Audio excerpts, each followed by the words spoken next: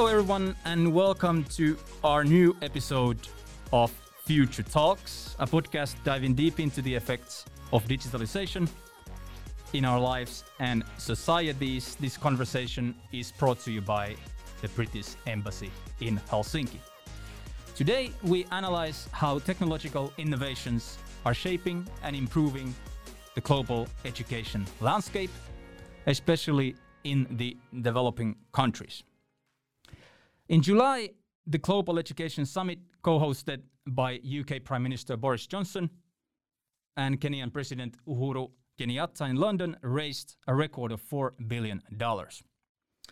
This fundraising puts global partnership for education firmly on the path to achieving its target of raising $5 billion over the next 5 years.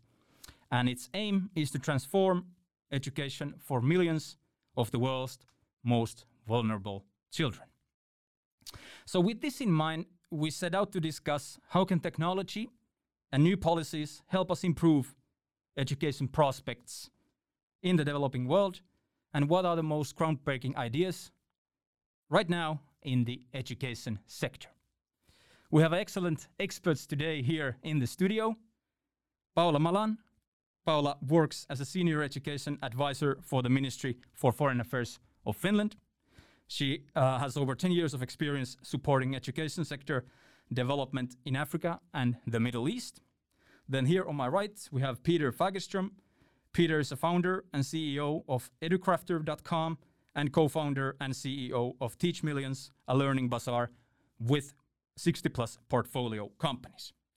And there we have Arnaldo Pellini, co-founder of Capability, company in Finland, and research associate at Overseas Development Institute. Really happy to have all of you here today.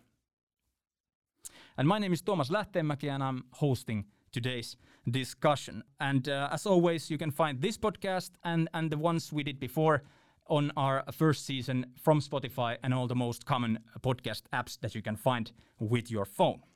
So the pandemic has opened up new opportunities for governments and businesses to experiment with the new wave of hybrid learning. However, I think it's safe to say that the pace of change that we have been experiencing for the past 1.5 years has been quite unprecedented. And I think we can go with the first question. We can take a round table, starting with you, Peter.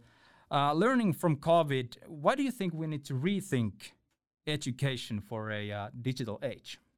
I think we actually have been rethinking education already for quite a bit. I think about 2000 we started going online. It's been very slow, but we've seen that, and in 2011 we got MOOCs, which was I would say quite a disruptor in the education field, because it gave access to education for many across the world that didn't have that.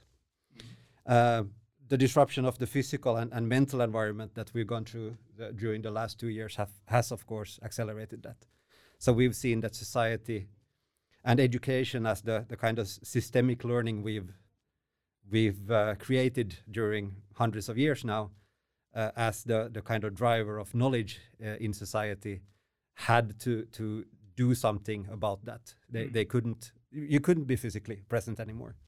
So then, of course, accelerating all these best practices that we already have been creating, that was kind of the natural next step. And as startups is also basically the same time the world over. Since 2000, we've seen a rise in startups, the disruptors of business and society coming in. Then these two combined has been a very strong force now, and we can see that through the growth in educational technology companies and the quite fast acceleration of that. Fantastic. We definitely will come back to that acceleration. Maybe Paula, what are your thoughts on this? Well, let me first reflect a bit on the lessons learned during the pandemic. Here in Finland, the National Agency for Education carried out a study on the impact of the school closures during the pandemic. And the finding was that students and teachers adjusted fairly well to the online learning environments, but however, the students wished for more and direct interaction with their teachers. And those who had more contact performed better. So I don't think hybrid learning can or should replace the direct interaction with a teacher. And whether with the assistance of technology or not, we need to be prepared to reimagine the concept of teaching and learning if we think of education in the digital age. We need a whole set of different competencies to navigate the future. Problem solving, critical thinking, digital and media literacy are becoming much more important. And for learning to be effective, it needs to increasingly focus on students' active agency.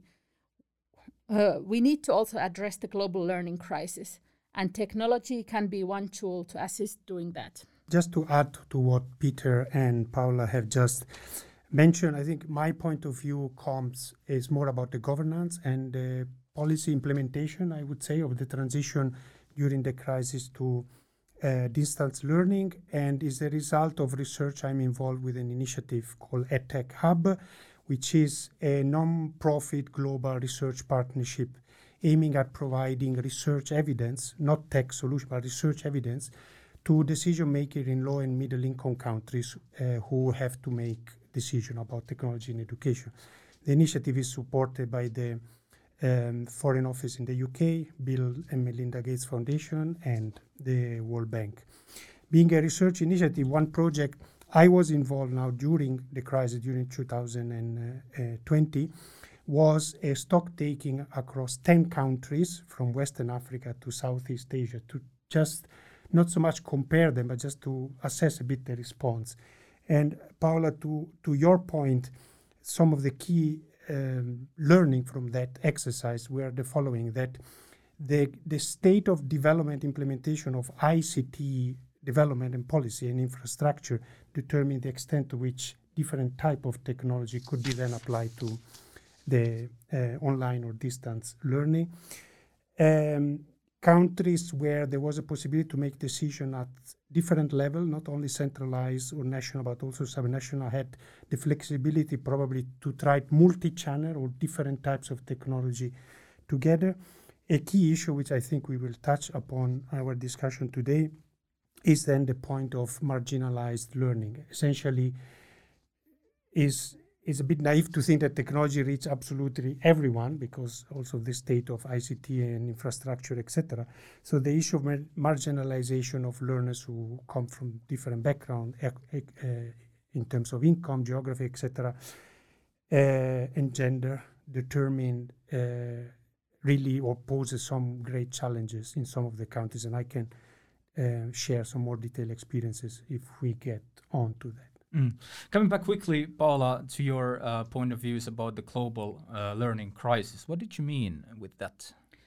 Okay, so this is basically the fact that, for example, in sub-Saharan Africa, 2/3 of children aged 10 who are actually attending school cannot read or write a simple sentence. So we're talking about learning poverty, that kids attending school are not learning the basics. So listening to your good point of views here, you touched upon, I think, Peter, on the fact that, and also Paula, on the brick and mortar, normal way of studying, and the situation what we are now facing, what basically could be interpreted as like hybrid learning or blended studying. Are we in a situation where everywhere in the world we are in a situation that the brick and mortar normal way of studying is something of a past, or what is the situation right now? Peter? Well, we're not in a situation where it is something of the past. We still have many places where people are just going back to school and more or less continuing like before. And I reacted to one of your comments in the beginning as well. You said post-corona or post-COVID, and I don't think we are post yet, or will we ever be? We don't have enough of the population vaccinated. And I think the same with education. We don't have the digital tools out there. We don't have the connectivity out across the world to be able to have a new hybrid or blended. I mean, we have schools that have no electricity, no toilets, no water, so it's, and there is a lot of them. So I don't think we can, there is a big digital divide. Yes. And that affects a lot. But there's also a big cultural divide. and that affects a lot. So we have innovators going for this, and we have those who don't. This is basically you catch directly to the point that I was trying to make, the digital chasm or divide that is basically building now in our age. Over the upcoming decades, technology is most likely going to significantly improve access to and the quality of education globally. But if the education as we're seeing it here is becoming increasingly portable, accessible, or high speed, does it automatically mean that it's good for everyone? Is it good that we are making such a fast leaps? From my point of view, again, going back a bit to this country research about experiences in countries, so on the ground working with local researchers in those 10 countries,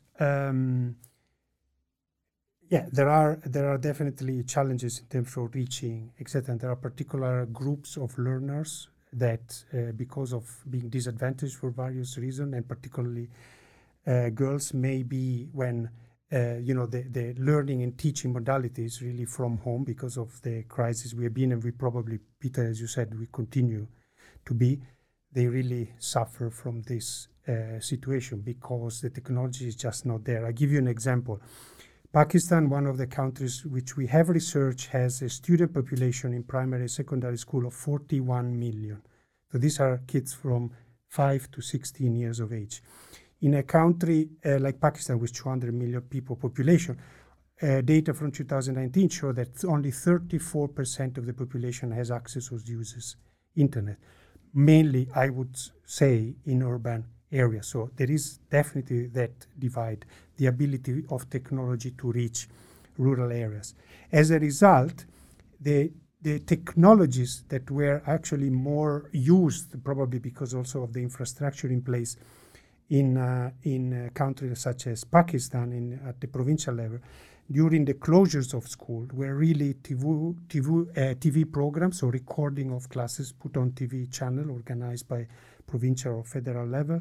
Radio programs were also very popular because there is a greater reach than with digital technology, but also very successful were WhatsApp group, hundreds of them involving tens of thousands of people, in which teachers, students, parents, and also education authorities interact. So one may say that is low tech, but nevertheless is a tech that helps to try to bridge the divide. And as to whether we will reach a level of high tech all over the world, that will take a long time.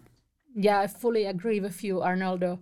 Really, we need to also look at the low tech, and we need to consider the fact that there is a big risk that technology will further widen the inequalities.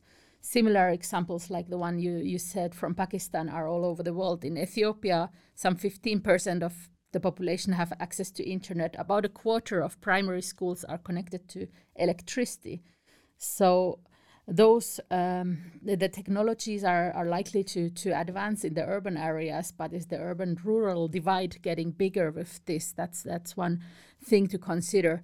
And then also, like Arnaldo, I want to stress that the technology can be one tool to improve access and quality of education, but it needs to be associated with more comprehensive reforms to support education system strengthening.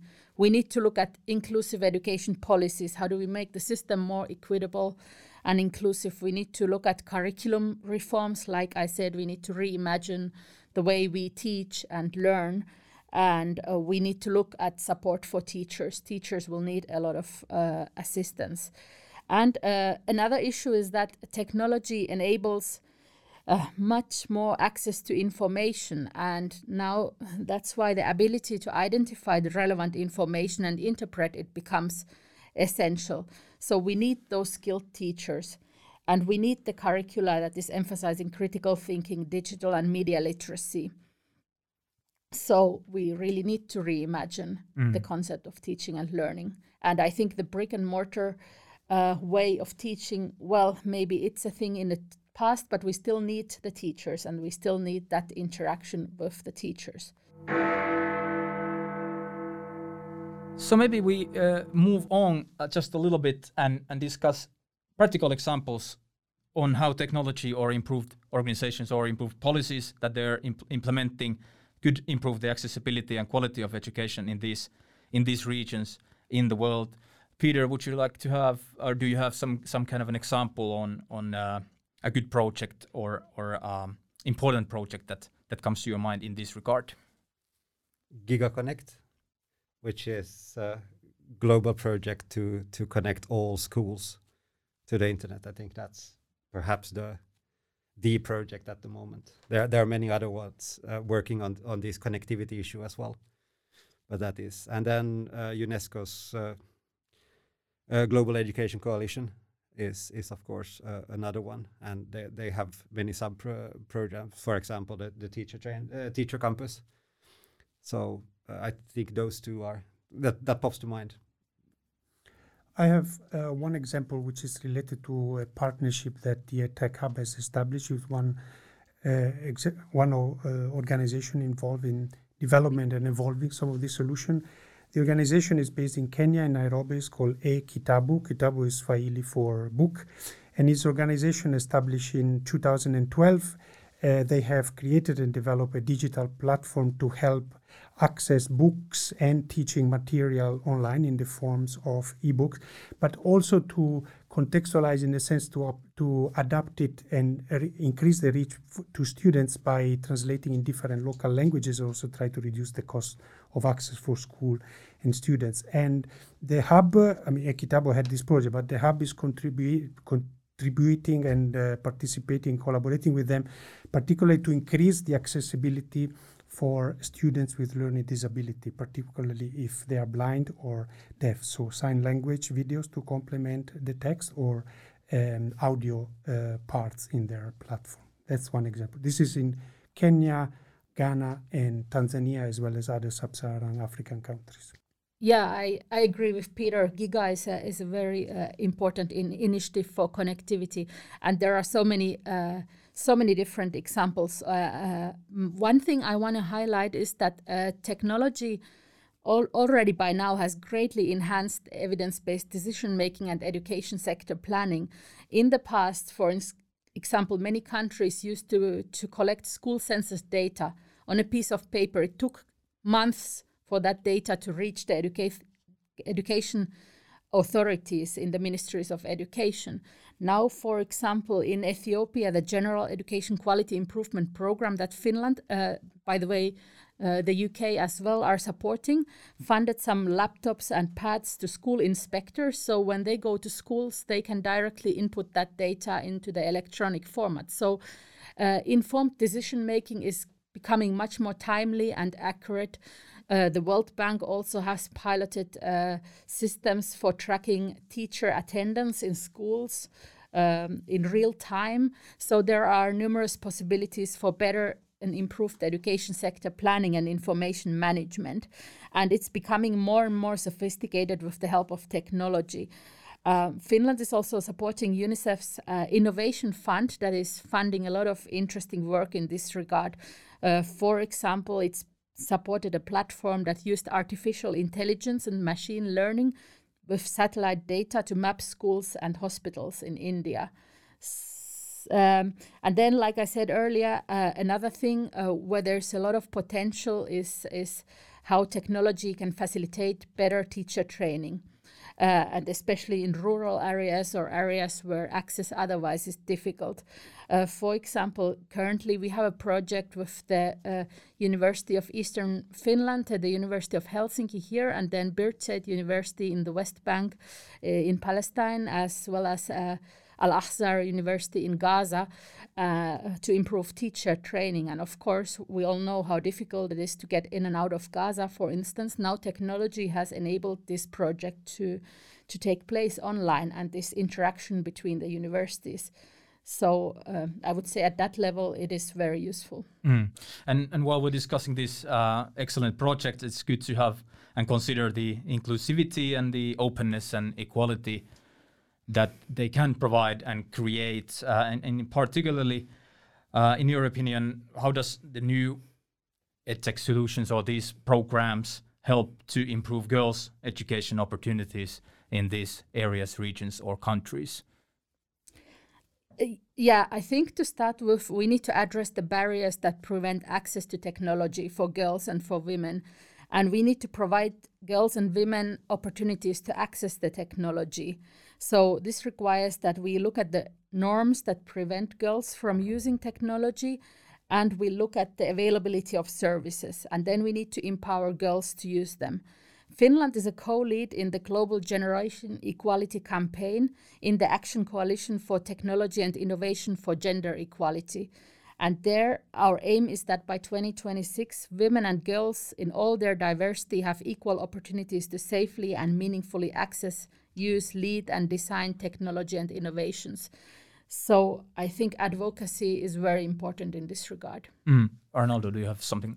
Technology can help and close the gap, but it's not just technology. It's the system that enables technology actually to make that. So a policy or a system approach to it is quite important because it will help to generate the data, Paula, that you were mentioning about who is left out, who is not, particularly in the case of girls. And I want to mention in this respect 2 colleagues in the hub who are working at the moment to try to explore the system perspective of view of a tech or technology in education. One colleague is Akanksha Bapna. She has led a team working on a position paper which makes the case about a system approach to a tech, not only for analyzing and learning, but also for decision making. So that is, as I said, the focus is not only the technology, but also the decision that enable technology to have a positive impact.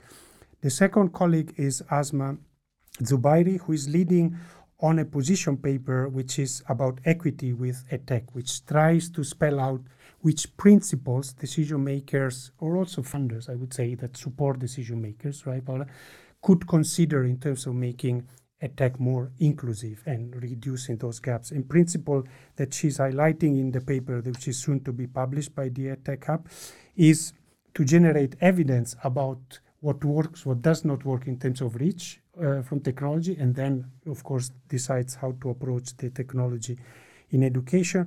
Test technologies and solution in difficult areas where maybe, the connectivity is not great and there are other barriers, so because there is where the marginalized learner maybe are located. Train teacher and invest in training teacher on using digital technology, and then involve users, not only students, but teacher, parents, etc., in the development design of some of these platforms. So she's spelling out this principle, which is, as a position paper, is aimed at contributing to a discussion on this topic. We have outlined really good opportunities and success stories here, but I would also like to hear about the challenges that we are facing. And maybe, Peter, if you would like to contribute here, and particularly maybe from the business side of this table. Data availability, we're flying blind in 97 countries. So yes, we have access to data and we're building that, but we still have a long way to go. We have 195 countries or something like that in the world. So half. The sub-Saharan continent, for example, we're about the same amount of people this year or last year. And into the future, the only continent that's actually growing is sub-Saharan Africa. So we're going to have a explosion of people in sub-Saharan Africa, and already between 2020 and 2040, we have a growth of 20 to 40% in sub-Saharan Africa at the age of 5 to 9 in the population. So how are we going to tackle this, taking into account all of these other challenges as well? Maybe some other challenges also, Paula, that come to your mind. Well, of course, there are so many challenges, but I want to stress what Arnaldo mentioned about marginalization. It's a big risk. One thing where I think technology has a great opportunity to address marginalization is in terms of solutions that are supporting persons with disabilities, because that's where you can really make a transformational impact. And I would say, we have limited resources. We have challenges in connectivity, but if we have limited resources, we should invest them in equality. That's where we can make a big impact. So give that computer to the blind student, for instance, and their world is completely transformed. Yeah, and this goes maybe to the business part of it as well. What investment is focusing on today is actually making money. It's not on the impact. We do see impact investors coming in, but a lot of these solutions that we need on the ground to make the right kind of impact are not being funded.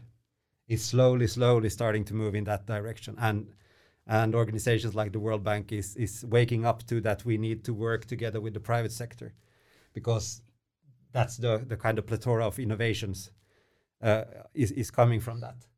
So this is also a connection. We need to see how we use money globally, and how we can support those who really need the huge amount of funds we do have. I mean, we have the money.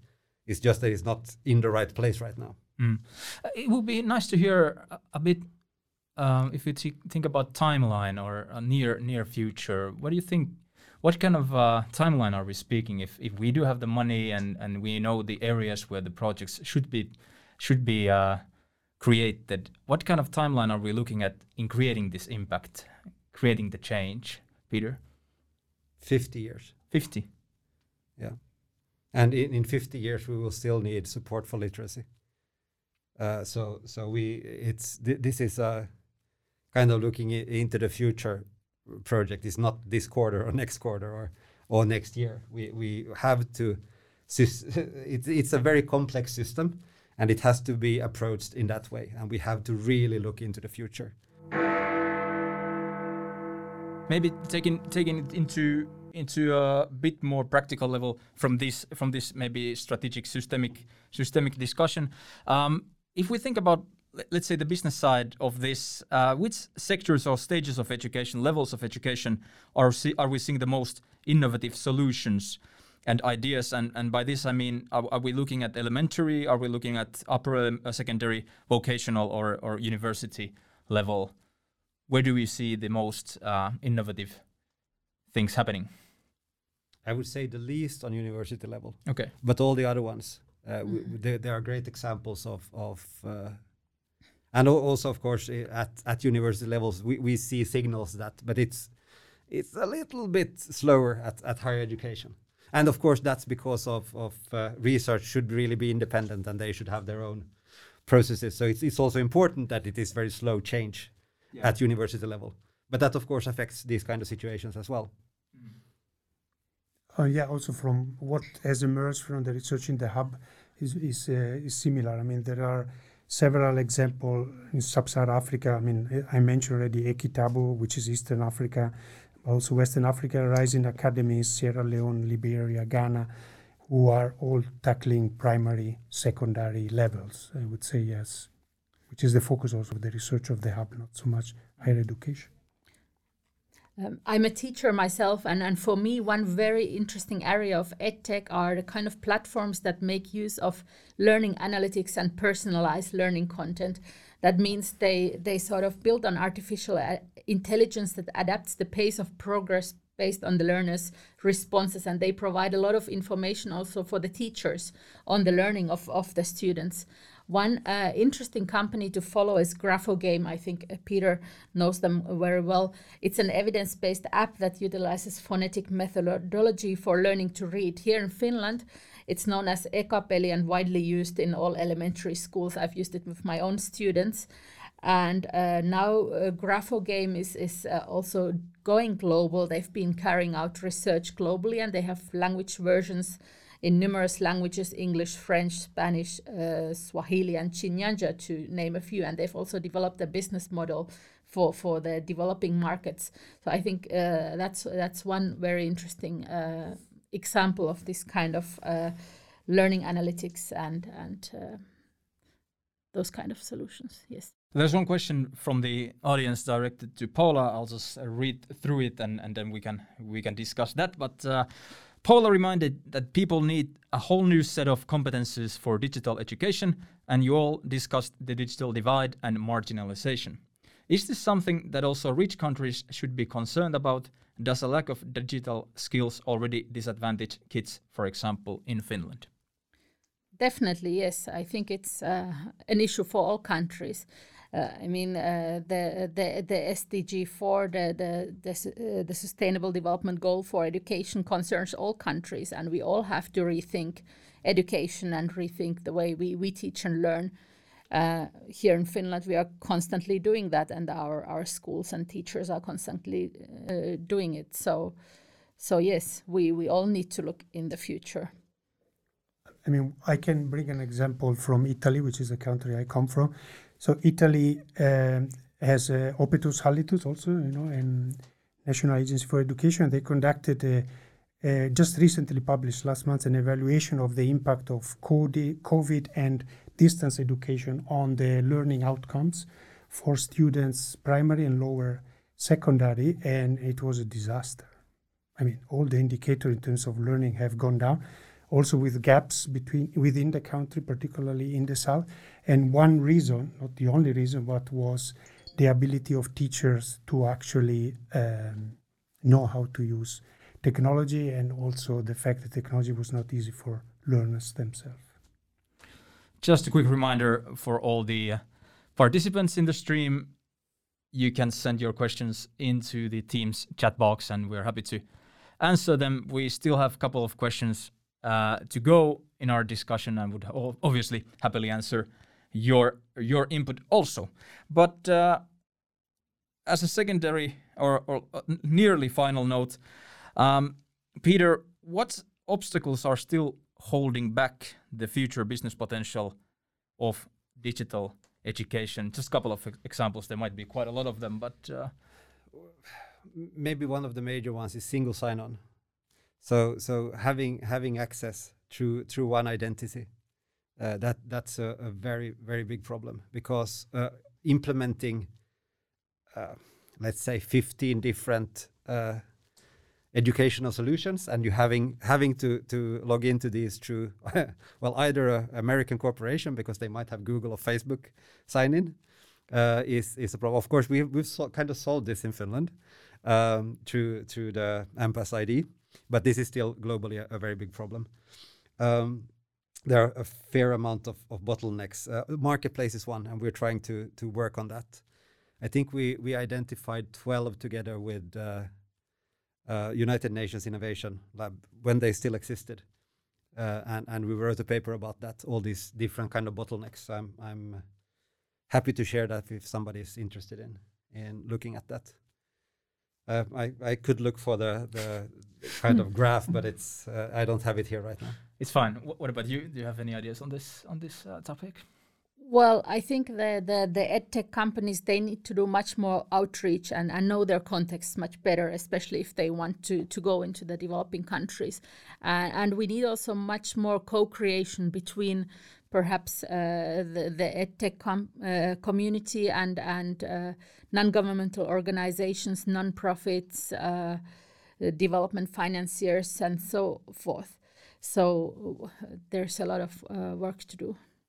I mean, for me, I guess it's more a general point, but building also on Peter and Paula's point, is also from the business point of view, if you think now from high-income countries such as Finland and other countries, is also to reach out and establish partnership and collaboration with local,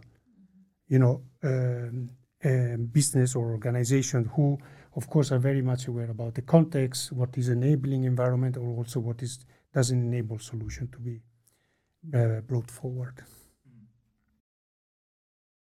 As a final question, I'd like to summarize the topics that we have gone through together. Maybe if Arnoldo, starting with you, if we could summarize the key points that you would like our listeners to take away from this discussion, what would they be, the main points? One point for me is technology definitely has a lot of potential and opportunities and can improve things in education. I mean, the potential is there, but the but is not the negative, but it's like, but we need to think, as I said earlier, probably I repeat myself, to technology not just as a solution to a problem, but as an input to a system and the way that a system, in this case education, works.